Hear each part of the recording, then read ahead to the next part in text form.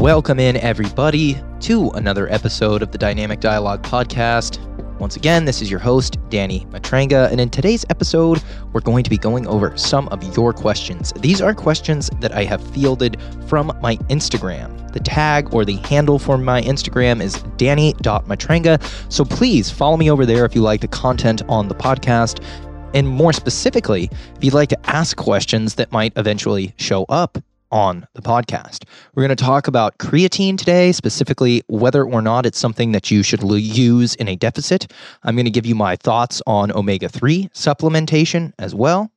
I'll also talk to you guys a little bit about how you should set up your cut with regards to the specifics for perhaps the intensity of the deficit. I'll give you my favorite pre-workout supplementation recommendations, how your leg days should look, amongst many other things. Going to go through this in a fairly rapid fire manner today. It is Tuesday, the 15th of February at the time of me recording this. I am coming off an amazing Valentine's weekend. I got away to the coast with my girlfriend and we celebrated the Rams, my favorite football team, Super Bowl victory. That's a once-in-a-lifetime thing for some fans, unless, of course, you're a Patriots or Tom Brady fan who just always seems to be there. But if, in fact, he is retired, you know, for those of us who are not fans of his, it's very challenging to get to the Super Bowl, let alone finish the damn thing off. And I'm so excited. I'm having a great week so far, and I just had to share that on the podcast. As far as updates go, I will be filming the exercise tutorial content for the upcoming launch of my training app. So the Core Coaching Collective will be coming to you guys with two unique program tracks, one of which is Home Heroes, which will be able to be done from home with just dumbbells and bands. It will be compound lift focused, progressive. The workouts will be short, very productive and efficient for those of you who prefer to train at home and want to make steady gains and progress. And then there is Elite Physique, which is a gym focused program that uses machines, free weights, pretty much everything you'd find in a standard gym. It's a continuation of my Elite or of Female Physique 1 and 2. This is an ongoing program, so these will be updated every single month. These are things that you'll be able to do in a community too, so everybody who joins either of the respective teams will have access to the message boards where you can comment with your PRs, you can share your videos, you can interact directly with me and my coaches and Kratos Sports Performance and Physiotherapy. I'm trying to bring everything that you're going to need to be successful somewhere in the middle, somewhere between the online coaching experience and then the like PDF guided totally solo experience. And I will be filming the exercise tutorials that will be in the app this weekend and next weekend as we get closer to our launch at the beginning of April. So stay tuned. That will be really, really exciting. And then before we get into the questions, I want to tell you about our amazing partner, Seed. Seed is a top-notch symbiotic probiotic product that contains both prebiotics, things that feed these good bacteria, and probiotics, the actual good bacteria that we want. But not just bacteria for the intestinal microbiome, bacteria that can help with things like the heart, the skin, and even nutrient absorption. I take 2 capsules of Seed every day upon waking, and anecdotally, I can say my skin has been quite glowy, dewy. My prevalence of breakouts has decreased. My stool and bowel movements are quite regular, and the prevalence of gas has decreased for me. I also, again, know that anecdote is not everything, but you can find all of the empirical research, all of the studies that show these strains are clinically proven to work in humans right on the Seed website. Just go to seed.com, check out using the promo code Danny15 to save 15% off your subscription. So let's go ahead and get into our first question here today. This one comes from Bleon Ashy.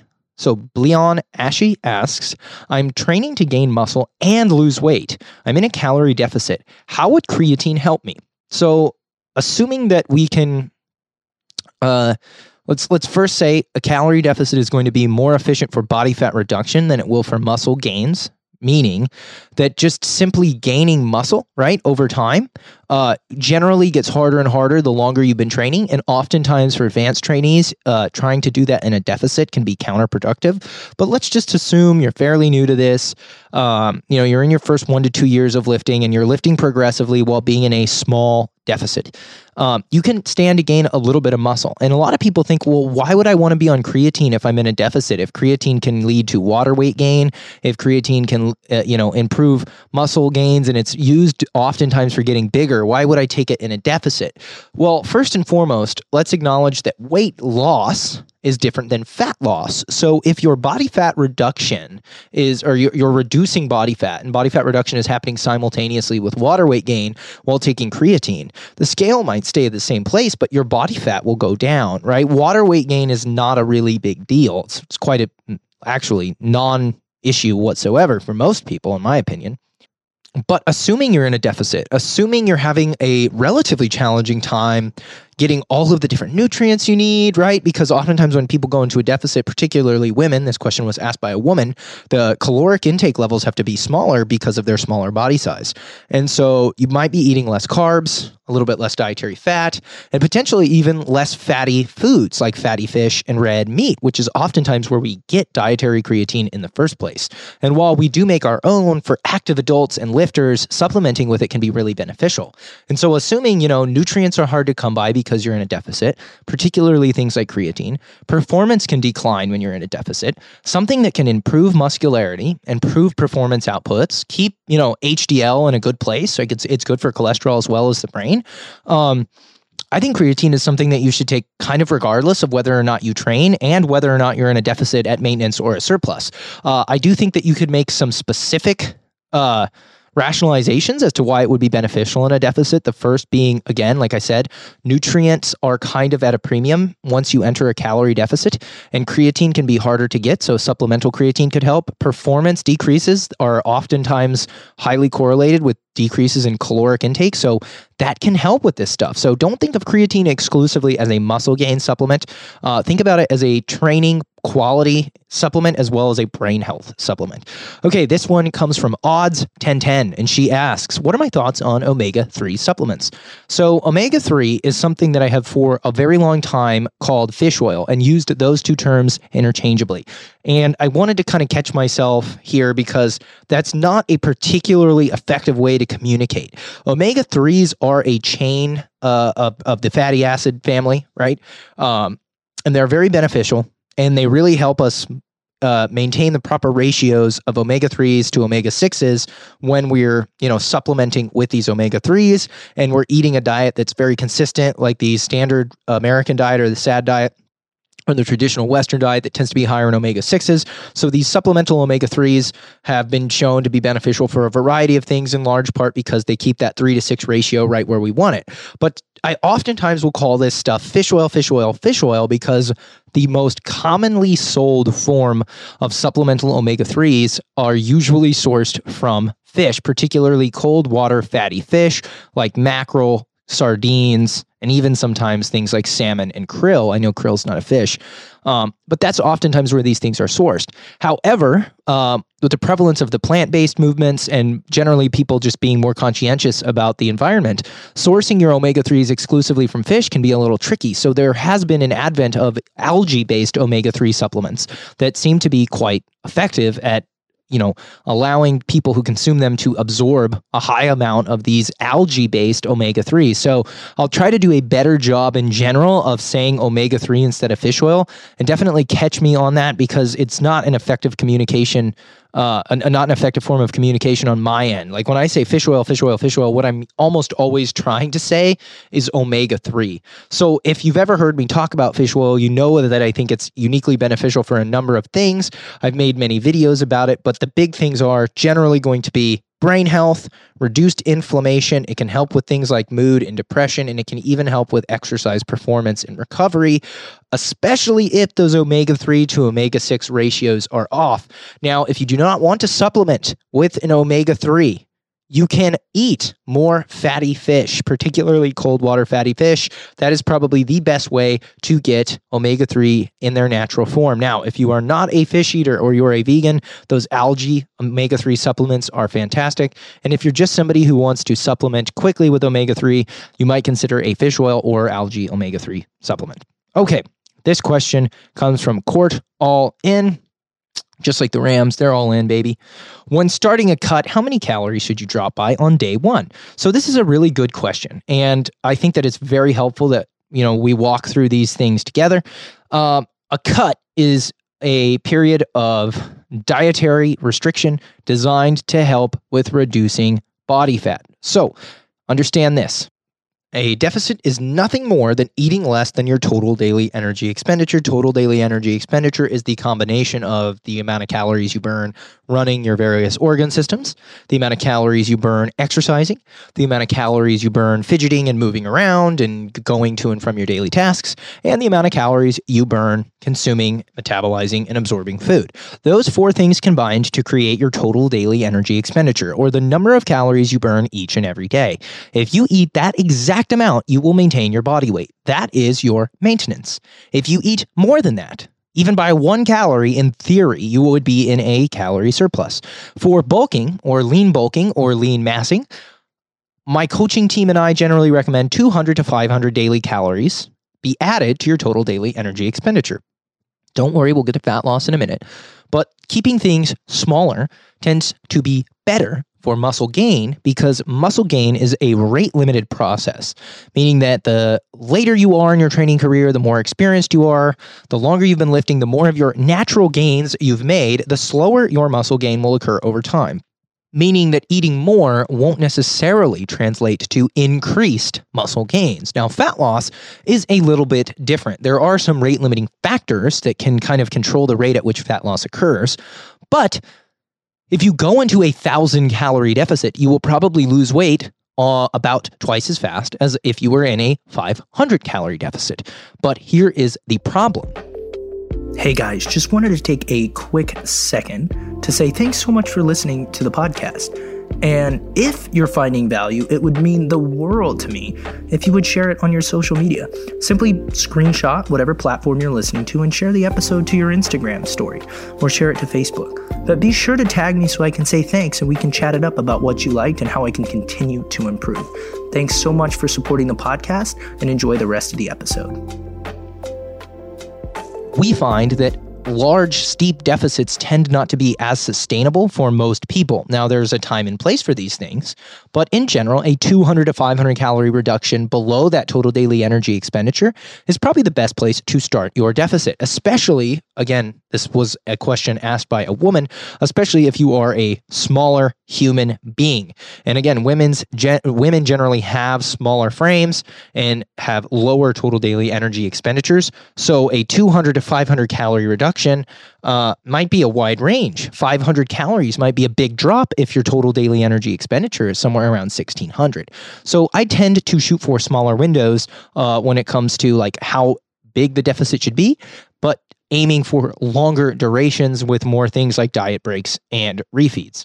Okay, this question comes from Keon ACS, and she asks, what are my recommendations for pre-workout? So there are a few ingredients that I really like to see in a pre-workout, and I think it's easy to just think, okay, pre-workout is caffeine, right? It's just an energy drink. And that's not necessarily the case. There are plenty of ergogenic aids or things that can enhance acute exercise performance that might be worth including in the pre-workout window.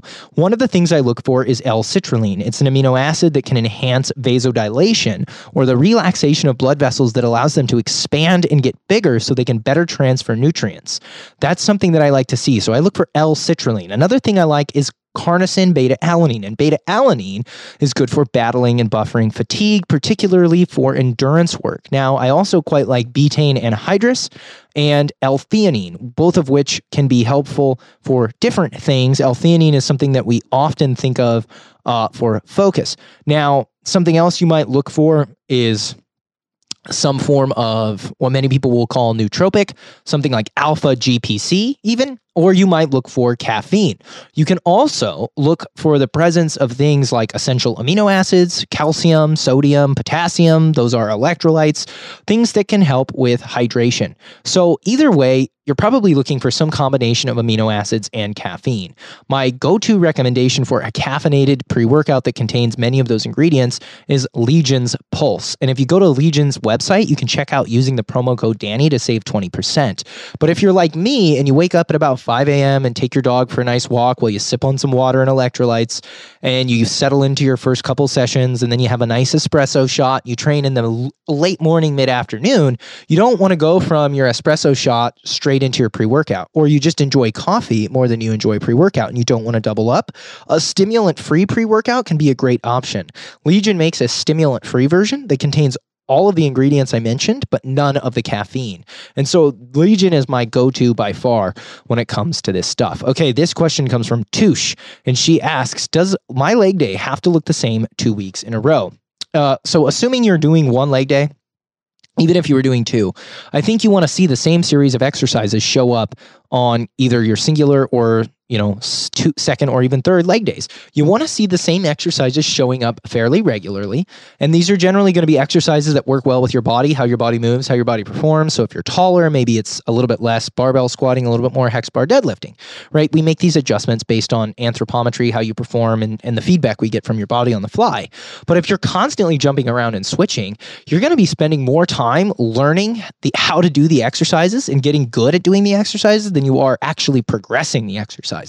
And so selecting exercises that you can perform with a high amount of output and doing them every single week looking to add progressions is substantially better than changing it up every week. So your leg days should by and large look next to identical week to week. And once that progression curve starts to flatten and things start to stagnate, you can go ahead and mix it up, and you can incorporate plenty of novelty along the way to keep yourself from going crazy. But switching it up just kind of for the sake of switching it up isn't necessarily the most efficient way to get things done. I hope that makes sense. Okay, this question comes from Jill Desi.